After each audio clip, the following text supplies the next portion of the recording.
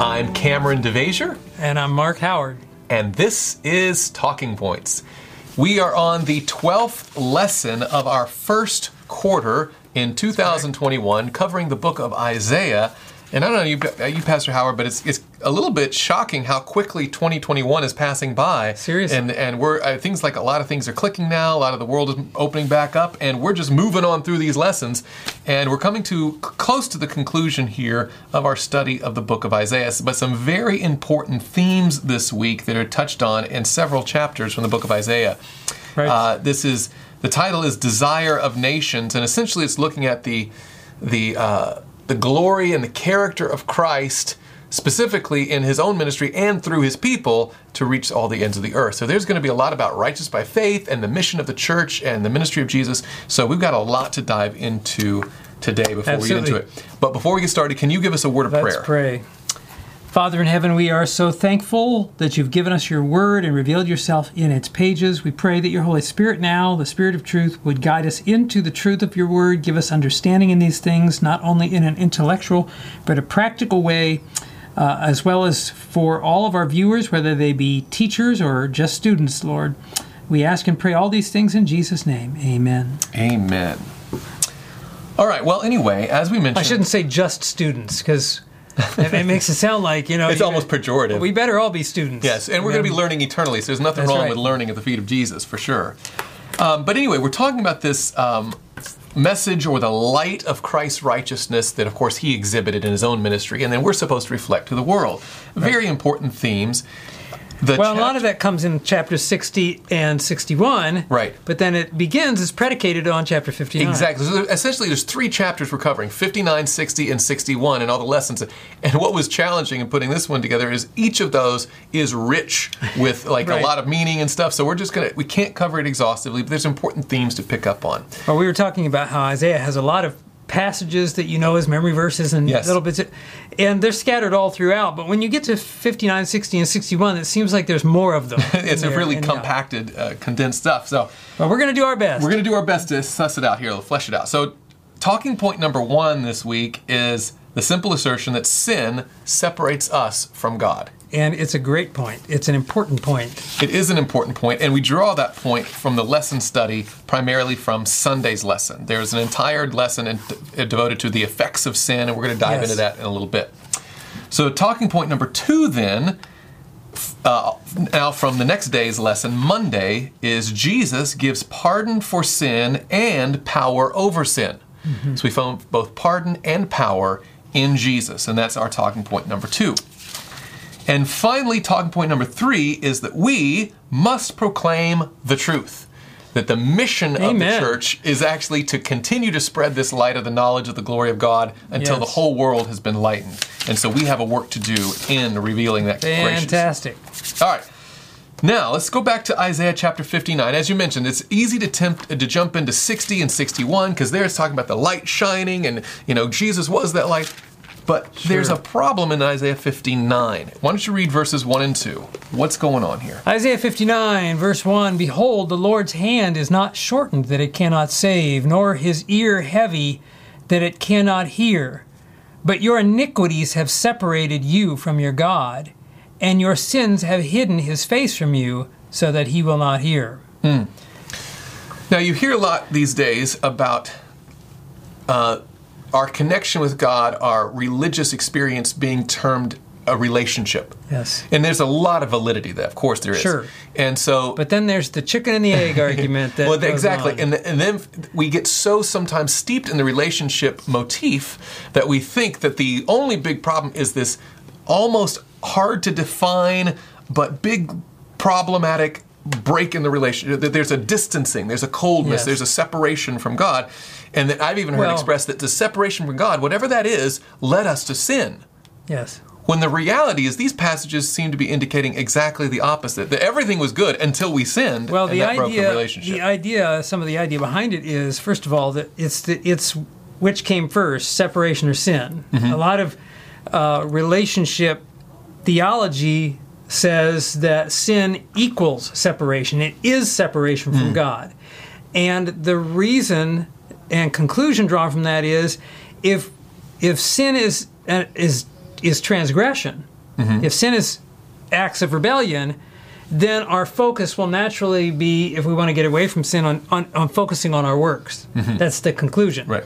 Whereas if we understand that sin is a broken relationship, then we focus on the relationship, which sounds beautiful, only what broke the relationship and how do you restore it? You think in terms of a marriage, if I'm hitting the bottle hard, if I'm an alcoholic and it's destroyed my marriage, if I want to fix my relationship, I can't do it without addressing behavior. Yeah. And so there's this separation of behavior and relationship, and you can talk about emphasis, but you can never separate the two in a real relationship. And that's where and again, it's a Isaiah false 59, dichotomy. Exactly. And Isaiah 59 makes it clear, but verse 2, your iniquities have separated you from God. So it's not that God doesn't want a relationship. He built us for a relationship, but there's been a disconnect, and that disconnect came when we chose to sin, right? That's right. And so in Genesis chapter 3, I put that as in the notes here, that this is, of course, the quintessential, Adam and Eve in the very beginning had a great relationship with God until something happened, that was their sin. And so when Jesus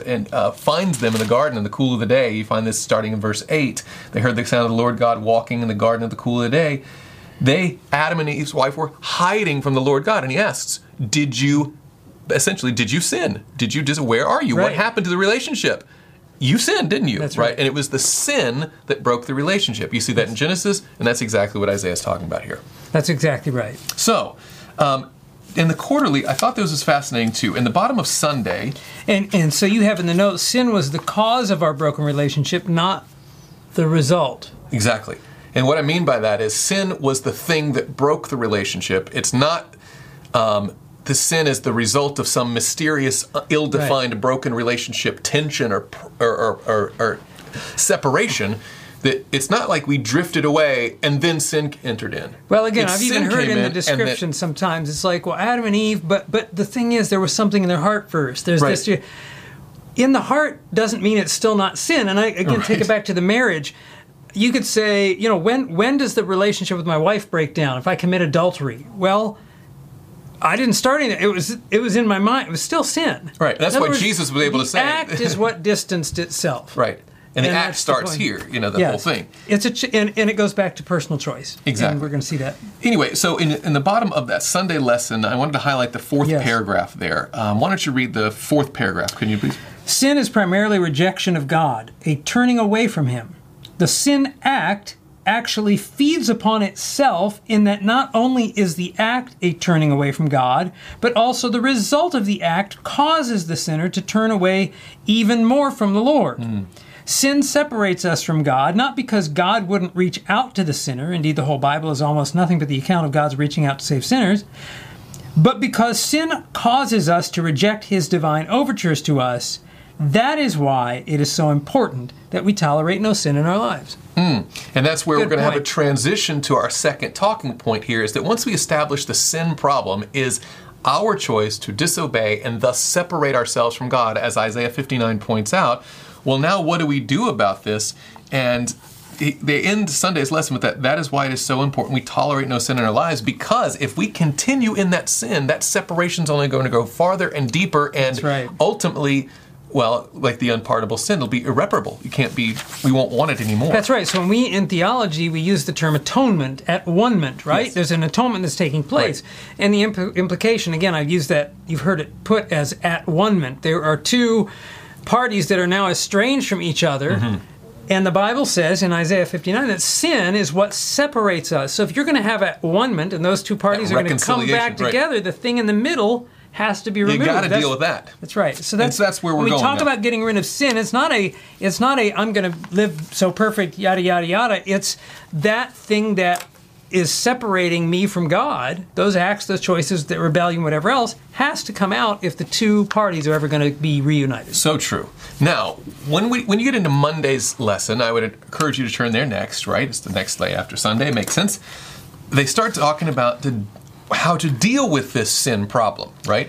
What is the solution? Yes. And one of the challenges I had was in this week's lesson, obviously it only takes one day to say exactly what Isaiah 59 there. Right. Sin separates from God, got to deal with sin. No problem. Right. Then you get into what do you do about sin, and that's almost the entire, it could be the rest of the lesson and a lot more, but it's all relegated into one day's study. Diatribe. And so you've got, in this one day's lesson, you talk about, we talk about themes that would be known as justification and sanctification, and of course, the relationship of faith and works. Yeah. All this stuff is in just a few paragraphs. So it's really dense. It's really dense. And so that's going to be a challenge. And that's frustration number one. Okay? Frustration number two. Yeah, like we could have taken a whole quarter on those. Exactly. This could be an entire quarter. Right. Exactly. So there's a lot to pack in here. Okay. Now, and then now, I'll be transparent here. Pastor Howard and I had a pre-filming discussion about this. And one of the shortcomings perhaps in my character is that I get sometimes too easily frustrated. And I had some frustrations with this particular day's lesson, not because I saw anything that was inherently like theological error or something was doctrinally wrong, but there were some implications about the audience that were a little played out in my book. And the sense is, for instance, in paragraph 2, you find this statement: redemption, therefore, cannot be based on lack of sin. It must be based on forgiveness. Well, of course that's true. Well, the only people who need redemption are sinners, so nobody standing in the need of redemption is without sin. Well, so the implication there, and part of what we're challenged with is, the author finishes, or the contributor finishes the lesson up on Sunday saying we need to tolerate no sin in our lives. And there's this, we live in the world of caveats. We've talked about this so where you can never talk about overcoming sin without saying, no, we're not saved by, and we're not, and so there's basically a whole day saying, now don't misunderstand me, we shouldn't tolerate sin, but we're not saved by being so holy. And so these kind of statements are, all these things are throwing in, give a hint of that we actually think we're being saved by how good we are. Well, and I put in the margin... Like, this is an epidemic in our church. Exactly. I put in the margin of my study notes that there seem to be two basic assumptions being written from the perspective of here. Number one is that there is an absolute pandemic of legalism. Yeah. That the church is just rife with people who are trying so diligently to earn their way. Adventists are just working so hard to miss no church service and to not do any unholy thing. Detailed, legalistic, in the fine print. And I'm sorry. I can tell you as a pastor, that's not the reality of the masses of the congregation. I look around the churches and stuff, and it is not like our number one problem is people trying to obey so hard. Too much obedience, right? And then number two, the extension of that is that because legalism is such a problem, we must view effort as almost evil. Like, you don't want to work too hard. So we're all trying to be too good, but don't work too hard. And let me just interject. And those are valid concerns, but I don't know if it's for this audience. But let me interject that part of that is legalism is being, and has been for now decades in our church, taught or understood as being extra careful. In other words, if you're careful in your obedience, you must be a legalist. Well, I'll tell you, nobody was more careful in their obedience than Jesus was, and he was the furthest thing from a legalist. And it's funny, I think back to a story where I remember a woman who was newly baptized in the church. And it was years ago, before I was in pastoral ministry, and some church members had been talking with her about, not being too legalistic. And she had been faced for the first time with returning a faithful tithe. But she was worried that if she returned 10%, it would be too particular. So, and I'm not joking, she came up with a conclusion, maybe with the help of friends, maybe on her own, but just not trying to be legalistic, that she would do 8% instead of 10% just so as not to be legalistic. Leave a little something for grace to cover. As if legalism is doing what God says. And so that's not, legalism has to do with motive and not with action. And the reality is the true legalist will never be as particular as like even the Pharisees would say they were particular, not in everything. You tithe the anise and the mint and the cumin, but you avoid the weightier matters of the law, right? They weren't particular in everything, only in some things. A faithful Christian is particular in all things because their motivation is true. So, and we'll talk about this a little bit more as we speak. I mean, you think of... Yeah. Go ahead. Well, I'm going to say, because the implication is there's legalists who are over there working their way, and so anything that's not working your way has to be the right thing. So, That's right. So those over there on that side of the spectrum are all trying to work their way, and that is bad. So the implication, without saying it, is that, so just do a little less works, and that'll be good. And But relax your stance a little bit. And right. So people who are trying to keep the Sabbath and dress a certain way and not watch certain things or listen to certain things. If it's health reform or dress reform, any of those like really cutting things, that's where legalism really... Legalism. Right. But to just chill and lean back and say, I don't worry about how I dress and what I listen to and what I watch, that's not legalism. But the reality is the devil has pulled a fast one on us because, again, legalism is about motive and it's about what I need to do to get into heaven. And all he's done is lowered in our minds. So we say, I used to think you had to do this and this and this to get into heaven. But now I realize all you got to do is love people, be nice to them, go help the community and do that. Guess what? I've just changed That's still one. a list. I've traded one checklist for another, but I'm still checking a checklist. So the real issue of legalism isn't the right versus the left or the conservative versus the liberal. The issue is really a matter of the heart. What motivates you? Where's your motivation, right? And if love for Christ is motivating, it's never legalism. Right, but it will be strict obedience. That's right. That's what but it will be because strict obedience. Because you want to please him. That's right. So strict obedience is not legalism. No. Legalism is trying to do anything by my own merits to get into heaven, whether that list is long or short. So that strict obedience kind of forms a foundation for wrongthink all the way through this. Exactly. That's kind of where we're going there. So let's look there's a statement in the Desire of Ages. Maybe we should bring this up now. Yeah. And it's in, I think it's, what page was that on? 762, I believe. Well, Ellen White in Desire of Ages, it's the It Is Finished chapter, and she talks about how before the cross, the devil's deception was that God could not be just and merciful. Yes. That justice destroyed mercy, and because God required strict obedience to his law, which he does, he couldn't be forgiving. There's no way he could be flexible. And that misunderstanding that he couldn't be just and merciful led the Pharisees to be so rigid on their outward obedience, which led to our view of legalism. But it's not the only brand of it. What's fascinating is, ever since, to this day, we say, "Oh, that's legalism." It's it's just like the Pharisees in Christ's day. But Ellen White's clear that is not going to be the primary manifestation in the last days. She says, after the cross, she says, another deception was now to be brought forward. Satan declared that mercy destroyed justice. Not justice destroyed mercy before, but mercy, now listen how she describes it, that mercy destroyed justice, that the death of Christ abrogated or changed the Father's law. Okay. And then she goes on to say that wasn't possible. But the point is that the new deception is not, you got to be so strict.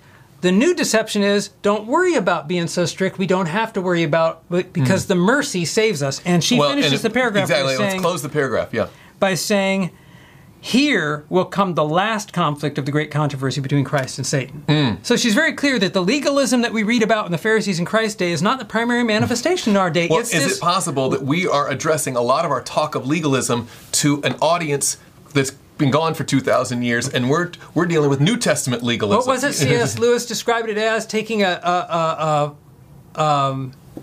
trying to fight a flood with a fire hose? Yeah. You know, like, oh, we're going to come with the fire hose to it's a flood. You don't need a fire hose. Like, you're fighting the wrong thing with the wrong thing. Exactly. So we assume we got a church full of Pharisees when reality is Satan's deception. They're different kinds. Exactly. Well, Sadducees. Exactly. Satan's deception in these last days is not that God is so just, is that he's so merciful. They don't even need to do anything. So anyway, that's an important point we need to bring out. The other thing is that the corollary to that, the extension of it, is that, there's the statement at the bottom of, again, still Monday's lesson, where it says, works are an outward expression, the human manifestation of a saving faith. And there's nothing inherently wrong with that sentence, but again, it could imply that works are just, again, a thing we throw on top of a saving relationship with Jesus. So this nebulous relationship saving thing. And God's doing some legal thing in heaven on paper. Right. And then so down here, whatever we do is on our own. Exactly. And so works are good and all, but don't for a moment think that it has anything to do with salvation or something along those lines, when the reality is, you look at the Apostle Paul, when he would talk about... And let's just to be clear, that we're not saying that that's what the author of the lesson is saying, but it can come across that way, and I've heard discussions in our Sabbath school classes on these kinds of things. And as it is, I guarantee you there's going to be Sabbath school after Sabbath school. Scores of Sabbath schools are going to interpret it and say, therefore, friends, don't obey the law too close, and don't try too hard. Right. But listen to what the Apostle Paul says. This is Hebrews chapter 12, verses 3 and 4. He says, "For consider him," that is, consider Jesus, "who endured such hostility from sinners against himself, lest you become weary and discouraged in your souls. You have not yet resisted to bloodshed, striving against" what? Sin. That there is, as we consider Christ, as we look to him as our perfect example, we should not have the attitudes like, I'm so glad he did it, so I don't have to. I think of Romans 6, where Paul says, how can we who died to sin live any longer therein? Right. So as we look to Jesus, the lesson we learn from Jesus is not, thank goodness I don't have to now. Right. It's thank goodness I can in his strength. That we should not become discouraged. That striving against sin is part of the Christian experience, and it's exactly what we need to build character. That's right. It's important. And we don't strive alone, as we had talked about before the lesson. Where it says works are an outward expression, the human manifestation. It's not just human, because Paul says in Philippians 2, it is God who works in us both to will and to do. We are his workmanship, it says in Ephesians, created in Christ Jesus unto good works. Right. So the whole idea is, I no longer live, but Christ lives in me. All of these things are saying that we are new creatures in Christ, that the works are not just human. They are a result of us being dead to sin and Christ living within. New life living within me springs out. Christ in you, the hope of glory. So the list goes on. I wanted to bring out a statement from the Great Controversy, because our time is ticking away. But in Great Controversy, page 425, we read this statement. Through the grace of God and their own diligent effort, those who are living upon the earth when the intercession of Christ shall cease in the sanctuary above must be conquerors in the battle with evil. While the investigative judgment is going forward in heaven, while the sins of penitent believers are being removed from the sanctuary, there is to be a special work of purification, of putting away of sin among God's people on the earth. And friends, as we know, we are living in the hour of his judgment. We've been preaching this for well over 100 years, and it's been true every time we've said it, that we are living in the antitypical Day of Atonement, when the high priest is doing that work. So while he is up working on our behalf, he is empowering and encouraging and inspecting and giving us all that we need, so that not only can we have forgiveness of sin, but we can have the victory over sin. That in Christ, as our talking point says, we find our pardon, yes, for sin, but also our power over sin. That God not only has this hope that we'll do it, but he's already given us everything we need to do it. And anyway, it's a powerful promise that we sometimes... Well, a lot of people have tripped over this statement, through the grace of God and their own diligent effort. It's like, well, that's God... Half God, half me. Right, that's God, that's faith plus something else. No, all Ellen White is saying here is the same thing Peter says when he says in 2 Peter chapter 1, giving all diligence... She says their own diligent effort, add to your faith virtue, and to virtue knowledge, and to knowledge temperance, etc., etc. She's basically just saying the grace of God can't do anything without our own choice. And the diligent effort means we should be putting more energy into making our calling and election sure than we should all the other things that take up our time. Well, it's the same thing, again, that we already mentioned in Philippians 2, where he talks about how we need to work out our own salvation, for it is God, Christ, who works in you, right? So we're working it out through the power that God gives us, and he's saying, I'm giving you something as a gift, forgiveness. Our effort doesn't save us, but we're not going to be saved without putting forth effort toward the spiritual life. So again, we're not advocating that we need a works righteousness and that effort is salvific in itself, that we're going to pull ourselves. Of course not. But we certainly don't want to make, we also want to argue against the other implication that can sometimes be brought out, is that everything was done, so you just sit back, relax, don't do a thing, you're going to coast on it. And no, Christ says, get up and work, because I've given you strength. You know how you know what area of something in their life a person values? By how much effort they put toward it. And so it's ironic that we come to Christianity and say, don't put effort there. We put effort into the things that matter the most. If there's any effort we ought to be putting anywhere, it ought to be in our experience and relationship with Christ. So true. Well, anyway, there's all of that, and that was just, we covered Monday's lesson there, but the rest of the lesson from Tuesday, Wednesday, and Thursday comes under our third talking point, which is we must proclaim the truth. Now, to give a very brief overview of these 3 days, Tuesday talked about the universal appeal, how the whole world is going to be drawn when they see the righteousness of Christ, when they see who Christ is, and there's going to be an appeal to that. But they see it in us, and this is the thing. Isaiah 60 verse 1 says, "Arise, shine, for your light has come, and the glory of the Lord is risen upon you. For behold, the darkness shall cover the earth, and deep darkness the people, but the Lord will rise over you, and his glory will be seen upon you." You know, the glory has to do with the character. Yes. And that goes right in line with the things we're talking about. Right. As we're living out, as Christ is living out his life in us, the Bible says there's coming a time where the Gentile nations will see those people we've been trying to get Bible studies with, and we've been knocking on their, not interested in under, they're going to be coming and knocking on our doors. They say, "Man, we see the glory of the Lord upon you." Beautiful. But that's not going to happen as we're like, it doesn't matter how we live, et cetera, et cetera. There's going to be a distinction drawn. This is a good follow-through to what we've been talking about. Well, and in the talking point, I bring out this: the purpose of God's people has always been to lighten the world with a message of Christ's righteousness. Yes. This is not just an end-time thing. This is what he wanted even from Old Testament times. You think of Genesis chapter 12, where Abram was called, and all nations will be blessed through you, right? Isaiah chapter 49, verse 6, we saw earlier in our studies how Israel was to be a light to the Gentiles, right? And in the Christian church, even after Christ came, and I'd say especially after Christ came, right? Now that mission has been accomplished through his death on the cross and he's gone back up to continue his work in heaven, we have a work here on earth. It's called the Great Commission, right? Yes. You go and give the gospel to all the world. And just as Israel, ancient Israel, had the unique message of the first coming of Jesus, right? That the sacrifice of the lamb, the antitypical lamb, was going to come, and John could say, "Behold the lamb who takes away the sin of the world." Praise the Lord that was the message they had then, and it is still true today that Jesus did all of those things. But we are not living in the time of the soon coming lamb. We're living in the time of the soon coming king, right? And so the same Jesus who was born and lived and died, the mission he had to do there on earth, is now ascended into heaven and intercedes at the right hand of God, and even more than that, is now the high priest in the most holy place of the heavenly sanctuary.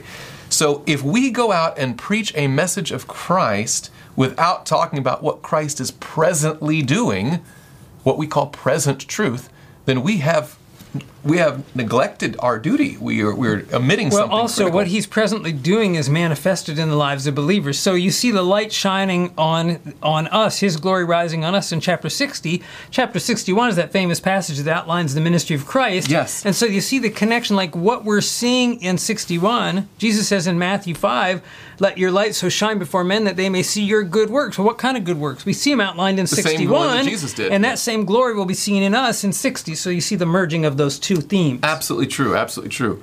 Now, the reason I bring up this judgment thing idea is because the lesson goes there. And the reason the lesson goes there is because Scripture goes there, right?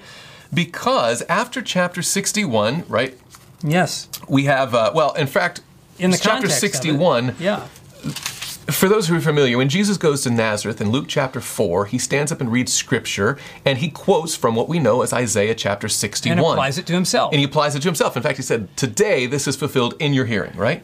But what he preached, what he read that day, started with verse 1, and it ended halfway through verse 2. That's right. After it talks about the preaching the good news and liberty of the captives, right? He left a piece out. Yes. He ended with, "To proclaim the acceptable year of the Lord," which, of course, Jesus came at the fullness of time, and there was a time for this ministry and all the things that he did, and he fulfilled it in that time. Right. But what he came here on earth to do is not all of Isaiah 61. Right. The part he left out is the day of vengeance of our God, and that day had not come yet. Exactly. But there is a day when, in fact, the gospel message, and I sometimes get bothered when we talk about, now we do have this judgment measure, but we mustn't forget the gospel. Right. We always got to preach the gospel before we preach the judgment. Like they're as separate. though those are two different ideas, right? Not so in Scripture. And not so in Scripture. Now, it's true that, for instance, when the Apostle Paul wrote the book of Hebrews, he said, now the main point of what we're saying is we do have a high priest, present tense, right? And Peter, on the day of Pentecost, will talk about how Jesus is seated at the right hand of God, present tense. So their present truth was that Christ had ascended into heaven to do his priestly work in the heavenly sanctuary. Right. But that same Paul would also go on to say, looking forward to a judgment. Yes. In fact, Romans chapter 2. Right. Listen to this passage. Romans chapter 2, verse 16. When the Apostle Paul gives his gospel message, he includes the idea of judgment, right? It says here, in the day when God will judge, future tense, the secrets of men by Jesus Christ, so clear there's a Christ judgment, according to my gospel. Right. So when he preached the gospel, he was looking forward to a judgment. The only difference between the gospel that he preached and the gospel we preach is the same gospel. In fact, you see it in Revelation chapter 14. Right, Revelation chapter 14, verse 6, right? The gospel is going to the whole world, saying the hour of his judgment has come, is come. So it's the same gospel, but we have the added element of the uniqueness of time in which we're living. We're living in a judgment hour. Judgment has come. And so if we go out and preach this light of the glory of Christ and talk about everything he did do, we still haven't preached the whole message of Jesus, because he's still alive doing something now. That's exactly right. So I wanted to make sure that we close this one when we talk about Christ. And that's something he's doing right now, is preparing the way for that glory to be revealed in us and wrap up the great controversy. Amen. And so the question that was asked in the bottom of the lesson on page, on Tuesday's lesson at the bottom, in this context, how do you understand the role of the Seventh-day Adventist Church? And my mind flashed back to when Paul was talking about, like, well, what's the point of Jews at all now if we just all in Jesus? He was like, well, they've been entrusted with the oracles of God. They have a special message, right? And the Seventh-day Adventist Church is not special because we're inherently better or we're peculiar just for the sake of peculiarity. The uniqueness of Adventism is this most precious, in-time, present truth message. That's right. And we've been, I have this statement there at the bottom. You want to read it from Christian Service, page 147. Seventh-day Adventists have been chosen by God as a peculiar people, separate from the world. By the great cleaver of truth, he has cut them out from the quarry of the world, love that language, and brought them into connection with himself. He has made them his representatives and has called them to be ambassadors for him in the last work of salvation. The greatest wealth of truth ever entrusted to mortals, the most solemn and fearful warnings ever sent by God to man have been committed to them to be given to the world. Praise the Lord. So yes, we want to look at the glory of Christ and we want to reflect it in ourselves, but not just in a passive kind of way. We want to be faithful to our trust. It's we want to be faithful and we want to be useful until Jesus comes. We must proclaim the truth. Amen. Amen. Oh, that's a lot to cover, and there's going to be a lot of good local Sabbath school classes for this week, and so we want to close with a benediction, asking the Lord's blessing. Pastor Howard, do you want to do that for us? Heavenly Father, again, we just thank you for the testimony of your word. I do pray for our Sabbath schools that we would find our foundation in your word, and that the word of God would be proclaimed in our Sabbath schools above anything else that we do, and would prepare us and strengthen us for the times ahead. May we bear the glory of God as it shines upon your people, that the nations would be drawn to the glory of that rising. We ask and pray for your continued prosperity for your church. And Lord, we pray that you would help us to hasten the day of Jesus coming. We ask it in his name. Amen. Amen.